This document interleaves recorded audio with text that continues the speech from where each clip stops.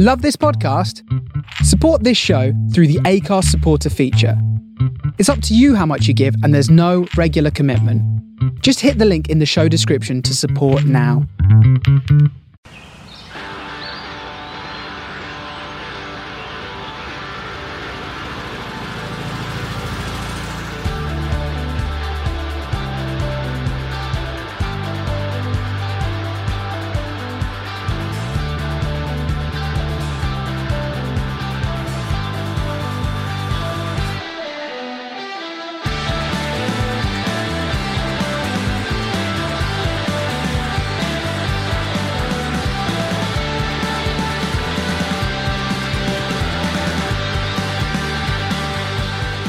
Hello and welcome to the Mad Sounds podcast. It's our last podcast of the year and we're joined by the Christmas Parish. We've got Matt Maynard. How are you?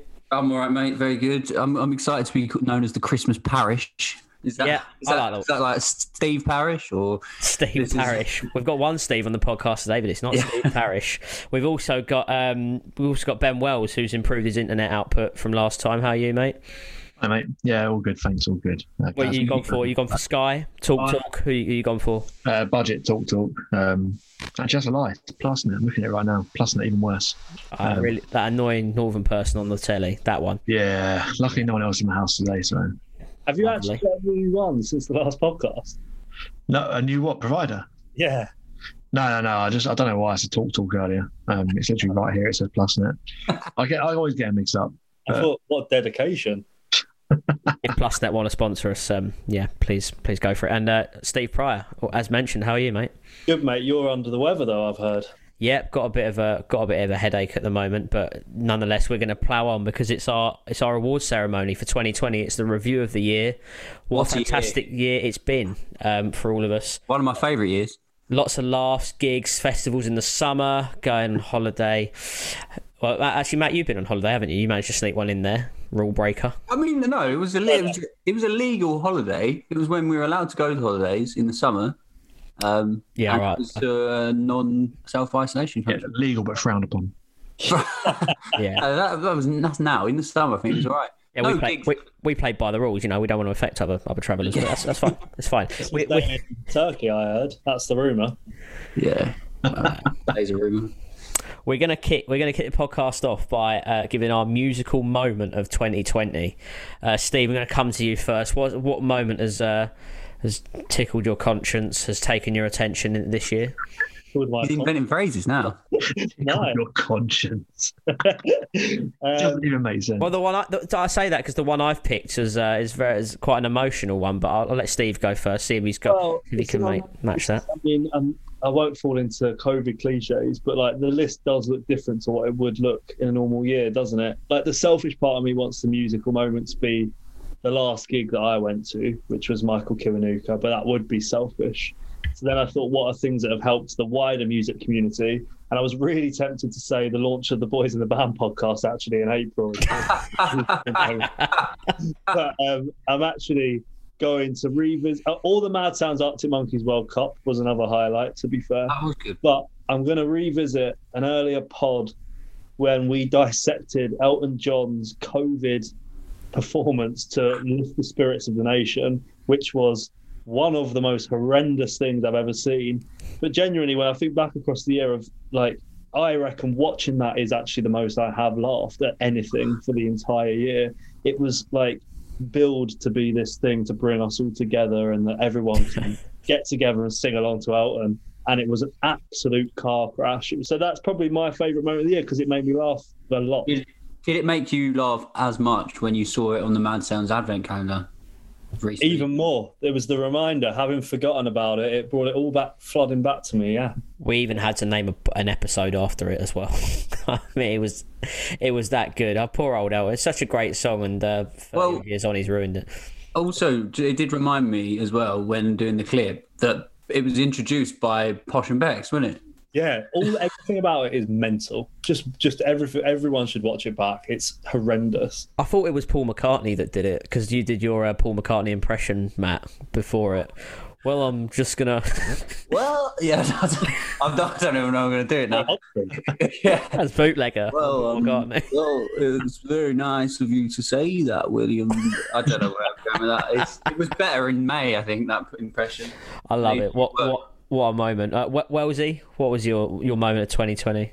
Yeah, it's quite funny. Steve mentioned about picking a selfish moment, because literally the first thing I wrote down was Fontaines DC at Brixton, which wasn't even a gig that I actually enjoyed that much, really. I do love Fontaines DC, but it wasn't the best gig. But in terms of like my musical year, that's where it sort of started and ended in a way, I guess. I've got a few things written down. I've got Zoom gigs written down, which I think I've just written down for the sake of it because I didn't actually really enjoy many, if one of them. I think the musical moment of the year is when Gal Gadot and her celebrity mates gathered together, joined in arms to sing a rendition of Imagine by John Lennon. I think it picks up, morale around the nation, around the world, in fact. Good for morale. Watching your favourite celebrities singing, an iconic song in a time of crisis, it was up there with the NHS clap for me, and I loved it. Did you cry, Wellesley? I didn't cry, but I did. A bit puffy-eyed. You know what I mean? Like a tear didn't fall out because I was dead by then inside, but it certainly roused a little bit of warmth inside of me. And yeah, I mean, when Will Ferrell came on, it was like, how have they got all these people, these massive celebrities? Will Ferrell to come on and sing this beautiful song.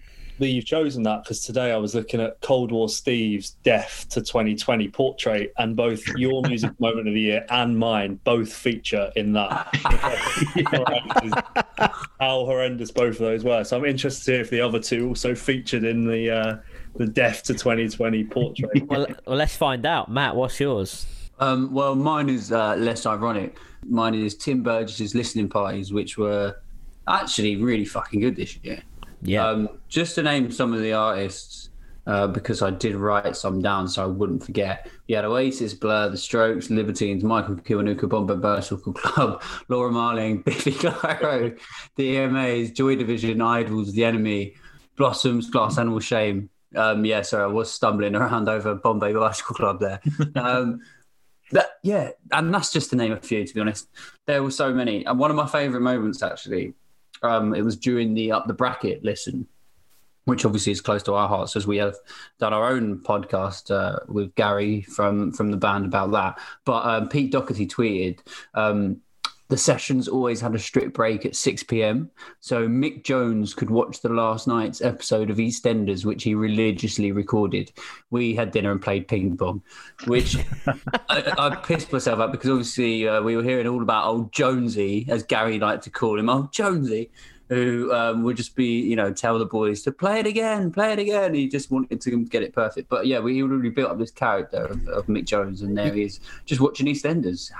You can't blame him. That was such a good era for EastEnders as well. That was like, Steve Allen, Dennis Rickman, Phil on top of the world. Genuinely had this conversation with my family the other day. Like we was like discussed that we'd watched too much EastEnders when we were growing up, and I said, I actually think that it was great. It's grounded. It's given me such an education to have watched that much, like the best years of EastEnders. 100%. 100%. I don't regret any of it. No, I saw a tweet the other day, and obviously I don't watch it anymore, but there's someone just said that Max Branning's still the chief regulator of the square, and I was cheers. But maybe feature for a future podcast we should do, correlate great indie albums with EastEnders moments. So like, whilst Max Branning was shagging Stacey, the Pigeon Detectives were recording their first album. I don't know, just cross them over in some way. I don't know if that has any crossover at all in terms of time, but we'll see. I did see a great Twitter thread which was the greatest EastEnders moments, and that was right up the top. The Christmas Day reveal, Tanya, Bradley, they all see. They're all there. It's funny you mentioned Pigeon Detectives as well, because their famous tune, I Found Out.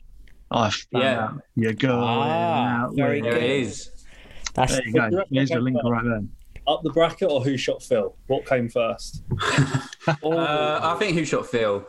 Surely. They were both 2001. I think No, well, the bracket was October. the bracket was 2002. I think Who Shot Phil was 01. Yeah, you're right. The bracket was 2002. Yeah. October 2002. Quite the tangent we've gone off on here. just to end that tangent. Will this end? Can you imagine? Musical moment of the year to Who Shot Phil Mitchell. Just to end that tangent, can you imagine if, like, instead of the EastEnders music, I Found Out came on after the video had played in the living room? Limbs. But do you have the answer? Yeah. Up the bracket was indeed October 2002. Who Shot Phil was on the 5th of April 2001. Yeah. Quite early on in the millennium. A few days before my birthday. What a moment. So, we have gone off a tangent, but we'll close the tangent with my moment of the year for good measure. It's quite a nice one, actually. It came only a week ago. John McClure from Reverend and the Makers singing some songs over Zoom to people who are lonely this Christmas. Got a good bit of airtime on Radio 1, got a good bit of airtime on BBC News as well. And he also... he touched on this thing called Memo. I'm sure you've seen it, where you can request a video message from some gosh awful celebrities to do a message. Matt, I think you even got one from our friend Dom from Barry from EastEnders. Yeah. Not to carry on the EastEnders chat, but that was we're obsessed. Exactly. But I mean, maybe maybe at the end we can say suggest some we can suggest to Memo some crap indie celebrities to get on there. Chesney Hawkes did the premium stuff. You know, maybe he's up for a bit of Memo as well. I'd certainly love to get you all a message from Chesney to say, you know, what a wonderful 2021 we're going to have. But yeah, Rev's obviously widely renowned as a great lad, and really glad it got some big airtime as well, because that was a really nice thing to see. But those were our moments. As soon as you said Barry, all I've got in my head is, what came first? Janine pushes Barry off the cliff, or is this it? And then it's just went down in my head. Janine and Barry was 04, 100%. Was it 04? Yeah, it was filmed round the corner from where my mum lives in Scotland, at a place called the Rest and Be Thankful. Oh. I love you, Janine. You know I do. Anyway, we must move on to the actual musical stuff and leave EastEnders in the past, because we're going to go for Song of the Year. What is our Song of the Year this year? I'm going to kick things off here, and I'm going to go for one I think Wellesley might appreciate. Is Oh Such a Spring by Fontaines DC. Nice. I think it's the best song on the album. I think his voice is brilliant, and it's a real slow. It's a bit of an emotional one. It's very, very heavy, but I guess a lot of the album is as well. And I was really thinking about this question earlier. There has been lots of good stuff come out this year, but maybe it's not been the best mood to listen to it. But I do think that song really reflects the mood of 2020, to be honest. But I'm going to go for Oh Such a Spring by Fontaines DC. Nice. Steve, what have you gone for? I had a couple on my list. One which is, I think that WAP is generally the biggest song of the year, but I appreciate it's not very, nuanced. I feel like everyone knows that. So the song that I've listened to a lot, which I've loved, is Garden Song by Phoebe Bridgers. I would say is probably the song that I've appreciated most in the year. Nice. Wellesley, big chef's kiss from Give Wellesley. him a chef's kiss as well. We had two big shouts so far already. Big chef's kiss from Wellesley. Wellesley, what have you gone for? On to me. Yeah, I was just scrolling through my top songs of 2020 on Spotify for ages, just trying to work out what song I actually really enjoyed this year, because I don't think there's been a sort of a real standout song as such, like in the indie community as such. The two songs I've enjoyed most, I've got two here, which is cheating a bit. I think my favourite is Barcelona by Big Moon, and it wasn't like a song that I really enjoyed at first. I liked it. It was catchy. It was very Big Moon, classic song, catchy hook, catchy chorus. Love it. But it's just sort of that wistfulness of even though the song's not really about, going away, it's about it's a song about growing up essentially. But it's that wistfulness of wanting to just be abroad, and the whistles at the start of the song.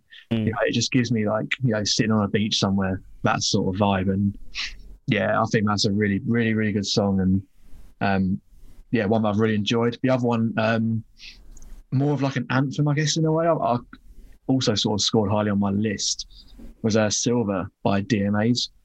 I think like DMAs have always been sort of like this almost like Oasis tribute act. Yeah. But I think Silver is such a big song. And like, I remember watching in lockdown the rerun of their gig at Brixton, which happened actually just before lockdown. I think on the 6th of March.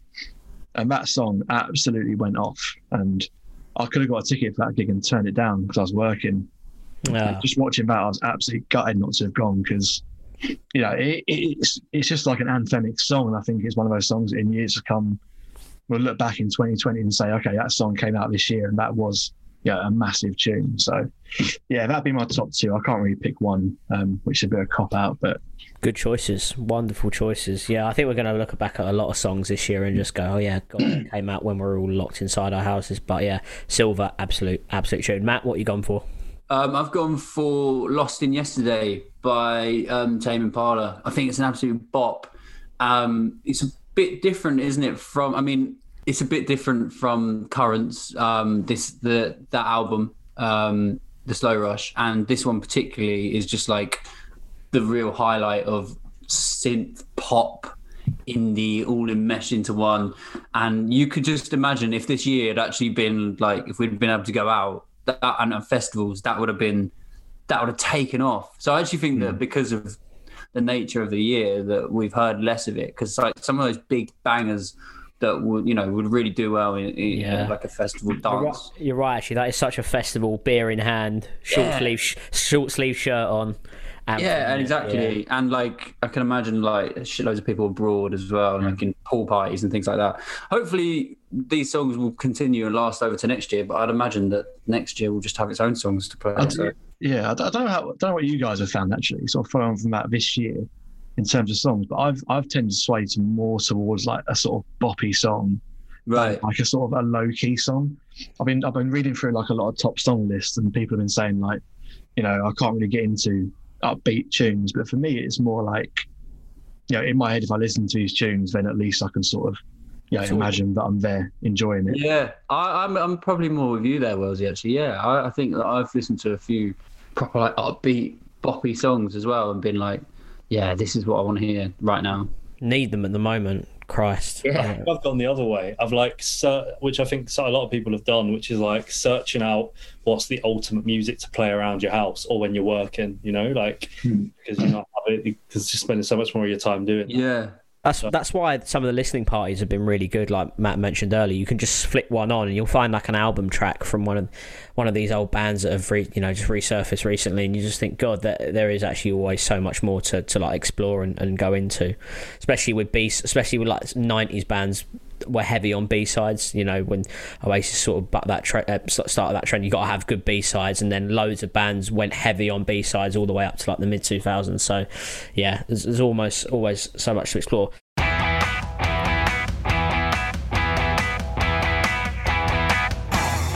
Moving on from song, we're going to go on a similar path to album of the year. Matt, what's your album of the year? Right, my album of the year. Good thing I did. If I was only giving the game away, it was only for about a minute. The Slow Rush by Tame Impala. Really early on this, I think it was February, because I remember tweeting about it on the Mad Sounds account, and it was not Corona times. But this album came out 5 years after Currents, which if for a band's fourth album, it's quite a long way. But as you can imagine, Kevin Parker, he is like the Claudio Ranieri of music. He's the Tinker Man. He tinkered and tinkered because it was pushed back multiple times as well. Because it was meant to be released in April 2019 because they were going to headline Coachella and play it, and then they didn't. And then they had a listening party apparently in November 2019. And he was like, no, it's not finished. He just kept noticing things he wanted to tweak. So this is just classic KP, what you like, mate. It's got... the thing is that I would notice with this album, and he's worked with hip-hop artists before, he can write hip-hop beats. And that's why hip-hop artists like him, because he can write really good original beats. This album, to me, just has so many good original beats. And obviously it's not like a guitar album. It's less like Currents. It's less psychedelic. I think he could write the greatest hip-hop album ever. If he was working with a rapper for an entire album, he's obviously worked with a lot of rap artists on individual tracks, if you just paired him up with like Jay-Z for an album or whoever, maybe even like a Frank Ocean, he's got his own individualism himself, so I'm not sure how that would work. Do you think this year has sort of like been really cruel to him? I mean, the fact that came out like in February, like you say, lockdown, the pandemic pretty much wiped the whole world out in March. Like you were saying, like with that could have been the album of the year, and we would all have remembered 2020 in a normal world. I think for Tame Impala, like definitely, I think that would have been our album of this year. True. But I do still think people have heard the album, and I think that I'm talking about it being my favourite album of the year, but then still not quite thinking it's as good as Currents. Yeah, I think Currents edges it. And I'm not really quite sure why. Yeah. I was going to say as well, I thought it got a lot of negative reaction online. Not negative maybe, but not... I think it's quite poppy is the word maybe. It's quite accessible, isn't it? Like, this is what I mean with these hip-hop beats. And like, this is why I think you make a really good hip-hop album, because the beats are actually amazing. But I'm not sure that it quite gives you the same depth as like a Currents. But anyway, just to go on about some of the tracks on the album, like there's a run of 3, which is, I love a run of 3. When you have a run of 3 on an album, that's what makes it. So you have Lost in Yesterday, Is It True, and It Might Be Time, and that is an absolute belting run of 3 tracks. Perfect hat trick. And everyone, you've got to love a run of 3 on an album. So that's right up there with the best of them. And then big fan of Tomorrow's Dust. That's like a really like psychedelic, very Currents like type tune. But a couple of like gripes, if we're going back to our previous podcast. We love a gripe. Borderline, it was like one of the early singles. It's got a good beat, but it's not really a song. It's just like a beat, and like it's not really got a chorus. But it's a really good beat, and so again, back to my earlier point. And then Posthumous Forgiveness sounds like a rip-off of Childish Gambino, which I know I've discussed with people here before. It sounds like Redbone. It's really weird. And I've looked online like to see like, was it sampled, and people have noticed it, but like no one's challenged Kevin Parker about it. So. You can't challenge Big Kev. You can't go to 50-50 with Big Kev. It's like he's playing Redbone on a 45 record, but he's turned it down to 33, and it's just like slightly it is like that. Like when you like have slightly out of time is how it feels. It's crazy. So in summary, well, I'd like to also hear you guys what you thought, but really good album, my favorite of the year, but still not quite like the best they've done. So I loved it. It was actually going to be my album of the year as well, and then I had like 3 I was trying to pick between, and I sort of guessed that you might have gone for it, so I tried to veer away from it, but that's not to do any discredit. It's up there for me. I actually quite like Borderline because it was released quite a while before the album came out, but I really wanted the album to challenge Currents. I'm not sure, like you said, I'm not sure it does. I'm not sure it comes close to that when you put Currents in like the elite tier of albums. I'm not sure it comes into that tier, but certainly something I have on all day, like no problem at all. Wicked album, man. I would pitch everything towards Lonerism rather than Currents in terms of like his back catalogue more so, I think. That's just a separate point really, but there's nothing much more I can add really that's not already been said. The run of 3 is amazing. There's some, I think with Kevin Parker, he is an artist where like you will always get an interesting album. Like I don't think he's ever going to make an album that's going to be completely boring. So I think there'll always be an element of that. There'll be peaks and troughs within it, but I think I think you covered everything. The only other thing that I'd say, which is like slightly left field, I love the artwork. Absolutely love the artwork of that album. I think it's amazing. What about you then, Will? What's your album of the year? I went for Open Up Your Head by Seagulls. Oh yes. Took me a while because a lot of people were bigging them up, and the first time I listened to them I thought they were a bit, I don't know what the word is, like it was a bit too sort of surf guitar-y. It was a bit too, and that's not a pun on the sea by the way.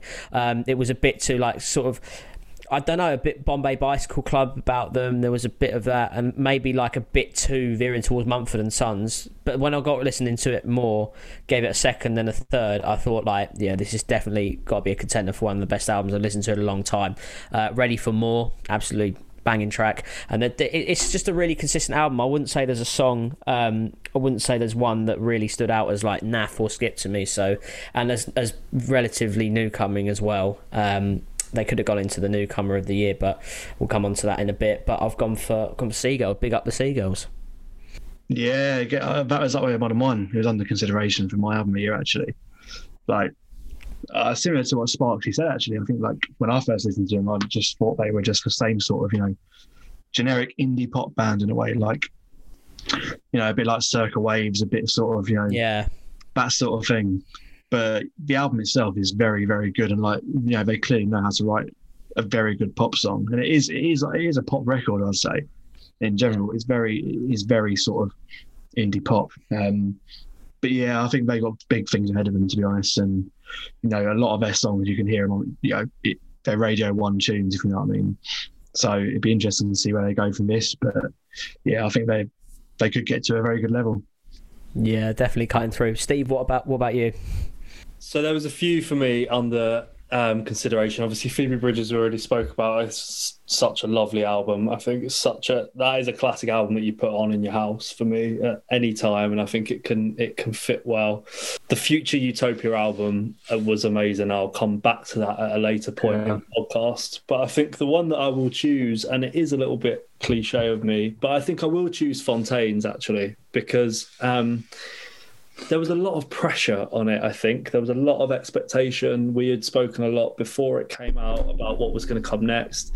I think there was a lot of challenge to them as to can they do anything different, or like are they capable of like extending out of what they did on Doggerel? And I think that they really are, and they really proved it. I think it's such a like a brilliant album to listen to. Firstly, like I think you like the kind of album that's very digestible, but also really like stretches their capability. I think it's so much darker than Doggerel. Like there's so much energy and adrenaline in Doggerel, which comes through in certain tracks, like, you know, like A Lucid Dream and Hero's Death, which clearly are a little bit of like a child of Doggerel. But then I think there's this whole new, darker, slower, honestly quite sad angle as well, which comes with tracks like I Don't Belong, Oh Such a Spring, which you mentioned earlier, particularly No, the closing track, which I think is I think we spoke about it before on this podcast, is a really great track as well. So I'm going to go for that, and partly because I'm really pleased for them as well, to be honest. I think like it's hard when you've got that level of scrutiny and that level of expectation, you know, to then follow up a second album. I sometimes feel like there's a bit of a willingness for it to fail, to be honest, because, you know, we kind of like to see that, I think, as a society a little bit at times. Whereas I think that with them, they've kind of just they've just smashed out another really great album. The kind of album that makes me excited to see what comes next from them, really. Great choice. Wells, you know you're a big fan of that album. Did you select this one as well? I didn't actually. Again, it was under consideration, but just didn't make it for me. I just echoing Steve's thoughts. I think like it was a really good progression for him. I think Doggerel, is still my preference in a way. But that's, I guess, in a similar way to, like, you know, the Arctic Monkeys, the first album will always be my preference because it more relates to that stage of my life, I guess. Yeah.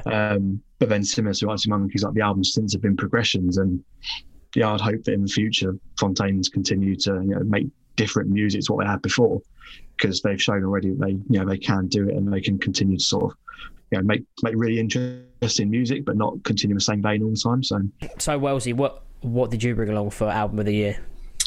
Yeah, again, I think like there's been some really good albums this year. Like, considering the circumstances, I've been really impressed with actually like the sort of standard music coming out generally. I think, as Steve said, Punisher by Phoebe Bridgers was well up there for me. You know, comfortably top 2. I think it's just a fucking excellent album all round, really. And again, like, yeah, it's a sort of album you can play in a lot of situations. There's a lot of highs and a lot of sort of, well, not lows in terms of quality, but lows in terms of, you know, the beats and everything.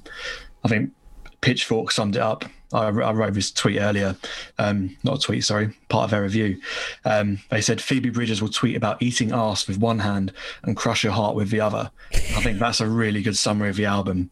Like, it's just got those complete two different sides to it, but fantastic album. But my album of the year, actually, I think in general it's been a great year for women in music. And that leads me on to my album of the year, which is Women in Music Part 3 by Haim, which I think is their best album by a country mile, to be honest. I've always liked a lot of their songs. I've always listened to them since their first album. But I do think their first couple of albums have been lacking a bit of consistency throughout. I think Women in Music Part 3 just completely blows it out of the water. There's songs throughout that would be their biggest song, their number one song sort of overall, dotted throughout the album, and I just think it's a real step up for them, and it's just full of bops. And I think, as I mentioned earlier, like that's been the sort of music I've been gravitating to this year. And I think songs like Gasoline, which is a really sort of atmospheric song in a way, but a sort of song that I can imagine playing on holiday, something like that. Then you've got songs like Don't Wanna, The Steps, Summer Girl. All these songs sort of just take me to a place that isn't COVID-riddled UK at the moment, and that's been quite an important thing for me this year. And I've been quite glad to see that the album's been sort of scored highly on other various review sites as well. So clearly it's not just me who's enjoying this album. It's in so many top tens. Like it's just like dominating the top charts. Which I think they deserve it. I think because, like I said, it's the first album I think they put together which really hits the spot constantly. There's only maybe a couple of dull tracks on there. I'm not a big fan of 3am, it's called, which is a bit more of a downbeat song, but it's sort of got a bit of a hip hop element to it as well. You've picked up so much. You're allowed a gripe. Don't worry. You're allowed a gripe. We all have one gripe, aren't we? One gripe.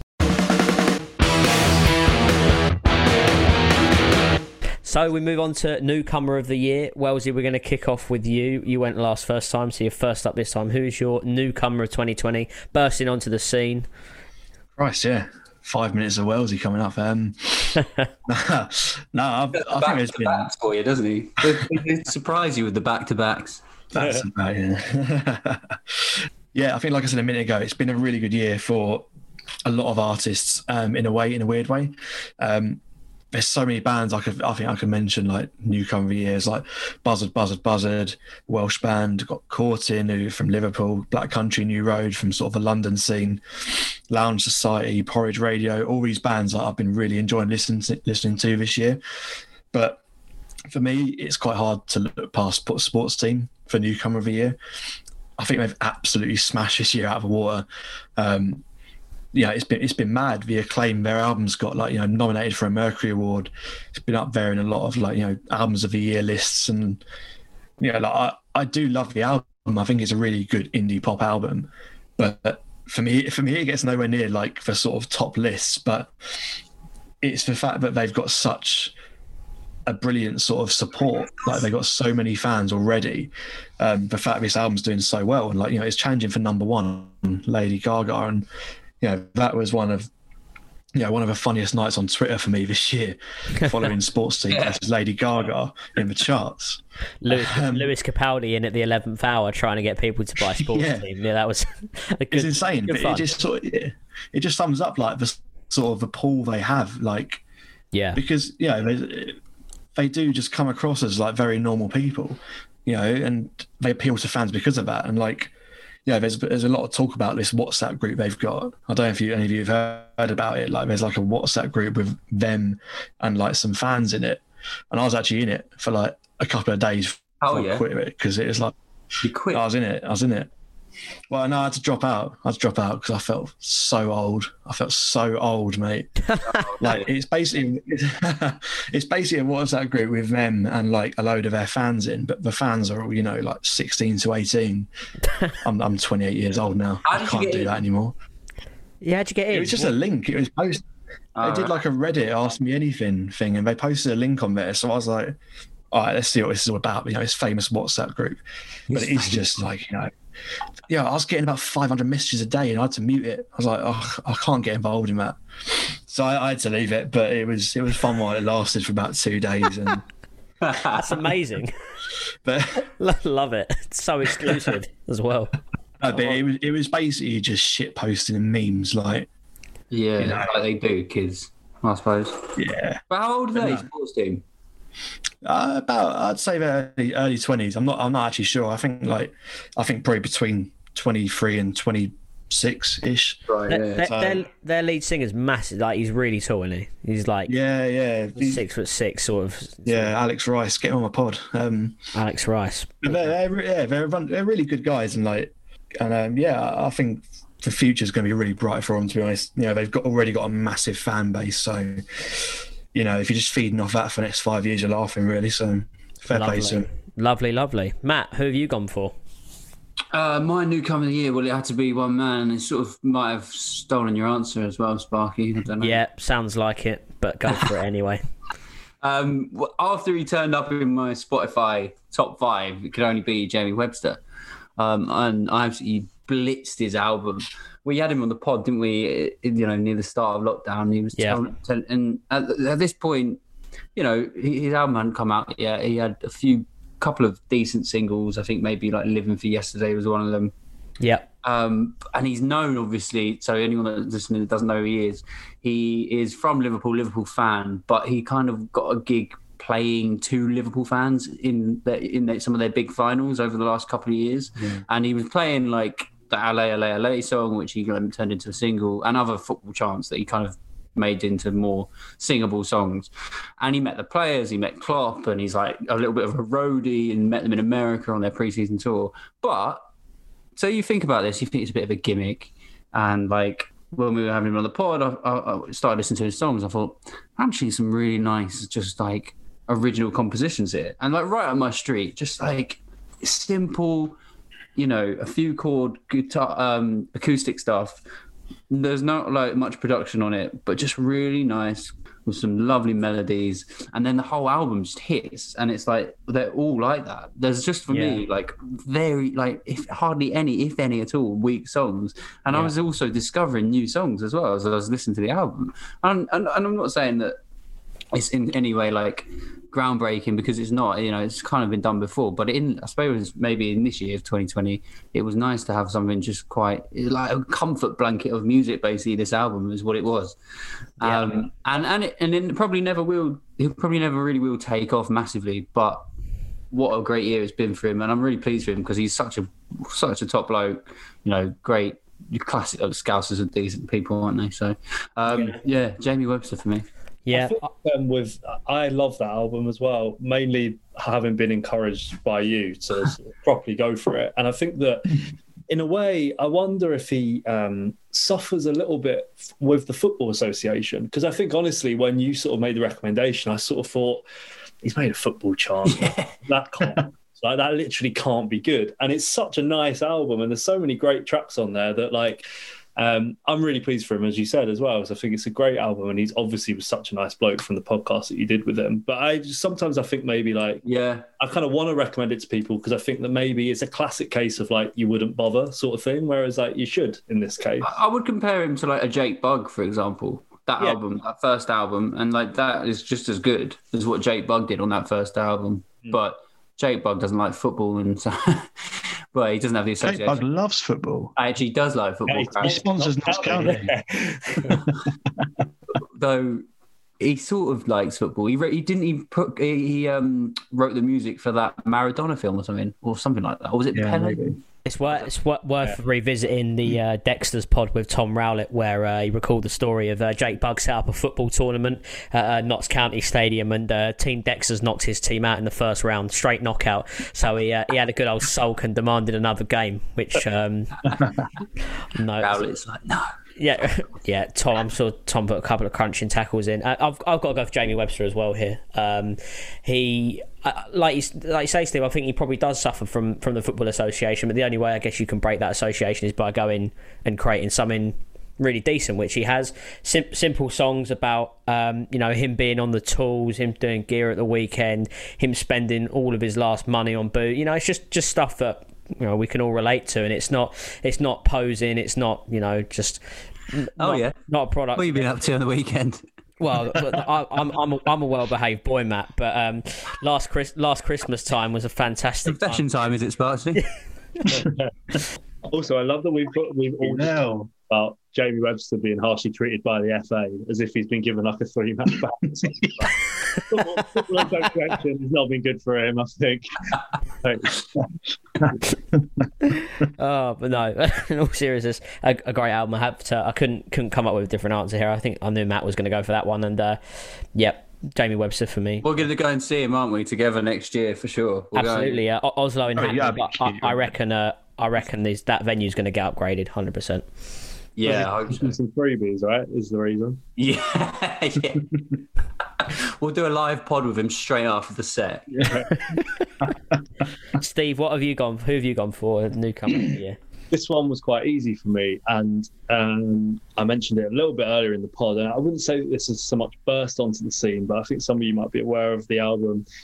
The artist known as Future Utopia, and I think that the reason I like it as a newcomer is because he is not a newcomer at all, actually, but his story and the reinvention is quite incredible. So Fraser T. Smith, who is Future Utopia, is a bloke from Taplow, who's a producer, and he's produced tracks for James Morrison and Adele prior to this. So someone that we probably wouldn't have come into a huge amount of crossover with, has created this album, which is I don't really know how to describe it. It's an incredible listen. I can't think of many albums that transcend as many genres as it. But I mean, in terms of guests that it's got on there, it's got Dave, it's got Tom Grennan, it's got Idris Elba, it's got Bastille. Like I don't quite know where it falls, but it's like a Kano, I think. Yeah, I think Kano's on there. A concept album that is just one of them where like you just have to put it on and just sort of stop what you're doing and get to the end of it, and then probably have like a good shower afterwards, because it's like curious and it is an experience, isn't it? It's a really just a real experience listening to it. And the reason it makes my newcomer list is just because it really came out of nowhere for me. It was recommended by a friend of the pod, Don Bailey, and I'd never heard of the artist, but then having done the backstory, I was like, wow, this is crazy. This guy must be so unbelievably adept to have worked on, really a lot of pop music to this point, and then to put his kind of passion into this project and get all these amazing, illustrious people to come on board with it. And I think the end product is really interesting. So I have no idea what will be next for him, because his kind of career has been quite diverse to date, but it really stood out to me as being the most interesting new thing I've come across this year. Yeah, and I second that. Really, really interesting album. Very thematic, I would say. Just, like this is those words of just, it's an experience. You listen to it all, and it's one of those where you really appreciate the album as a whole as well, rather than listening to track by track. Although there are some really nice songs in there as well, obviously. But yeah, particularly I think it's one of those albums where you put it on and you start and you're like, oh, cool, this is cool. It grows. Track 3, and then you've got it's a spoken word Idris Elba song, and at that point you're like, wow, this is not going down the route I thought it was going down. From there it just blossoms, I think, and deals with a lot of serious issues as well. Yeah. Definitely, it's an album for the times, I reckon. So yeah, that would be my standout newcomer.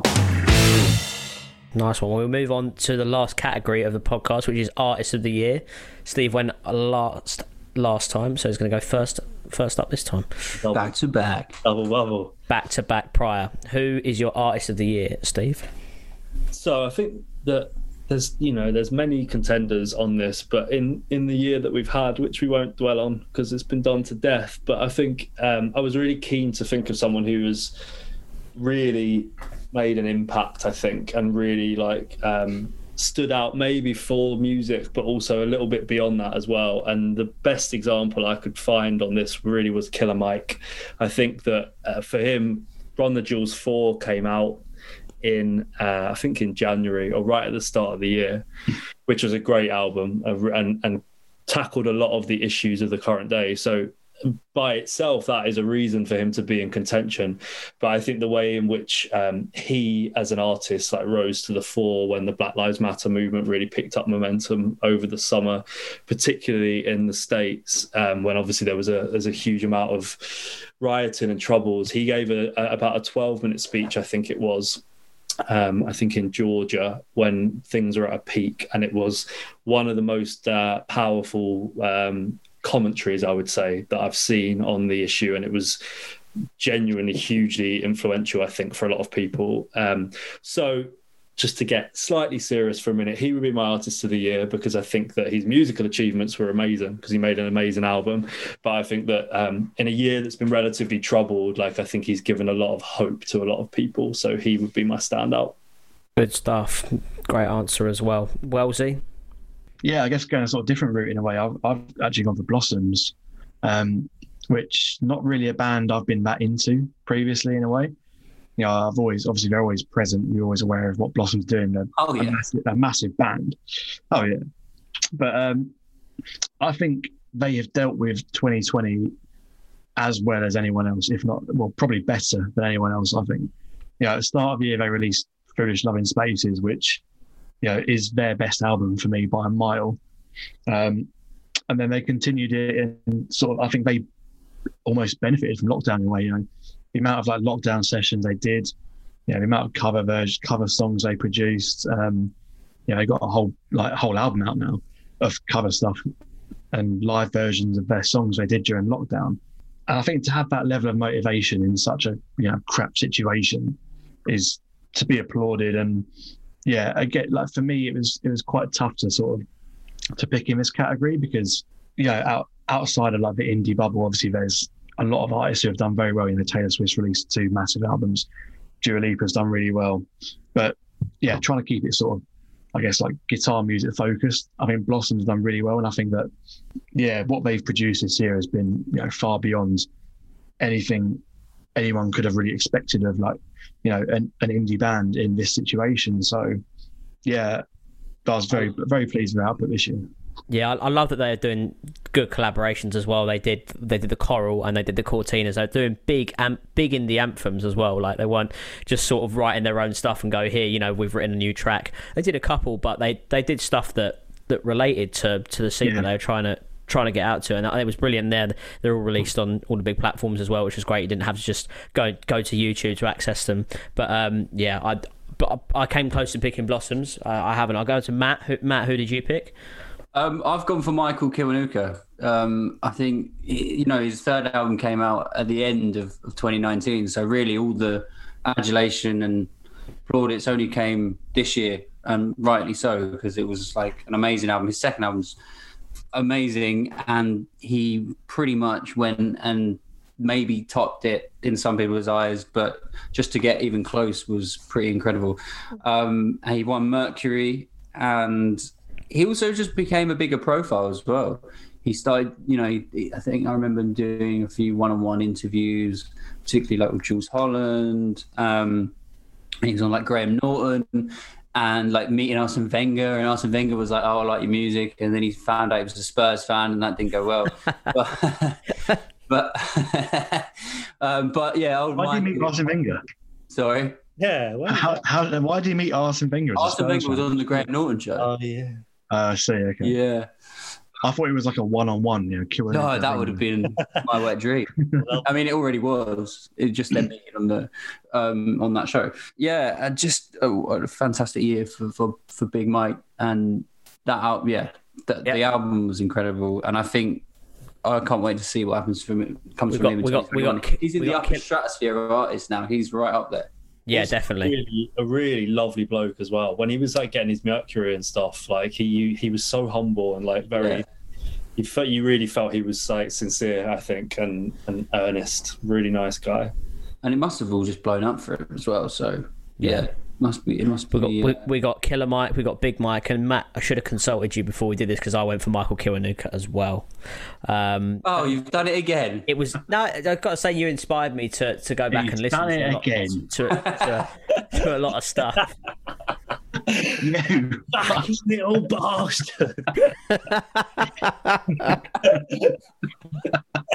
I can't really make a serious point from this one. Yeah, Michael Kiwanuka, fantastic. Absolutely. Well, yeah. What more can you say? Well, that concludes the review of 2020. So we've had musical moment, we had song, we've had album, newcomer, and artist, and I guess that all that's left to say is that you should go and follow us on Twitter. We are at the Mad Sounds Pod. And if you're listening on Spotify, click the follow button. And if you're listening on Apple, you should click the subscribe button. Gents, thanks for joining us, and here's to a better 2021 with lots of gigs and nights out. Yeah. Cheers. Happy New Year. Cheers. Agreed, mate. And thanks to Beer 52 as well.